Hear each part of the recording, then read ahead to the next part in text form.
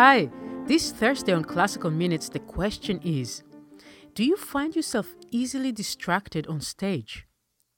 There are so many unexpected things that happen when a live performance begins. People walking in late, somebody coughing, a program falling on the floor, stage lights too bright or too dark, and mosquitoes circling around when you play. It is very helpful to determine in advance the physical elements you are going to be aware of while on stage. Decide beforehand what you are going to focus on, and that's it. If you become aware of unwanted information, just turn your thoughts back to the only elements that matter.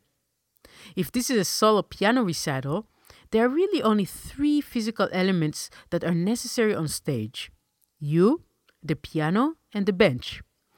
Everything else is secondary and does not need your attention.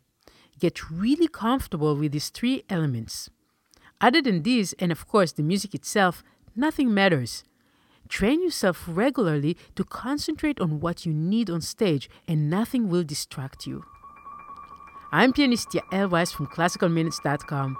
Have a great day with music today.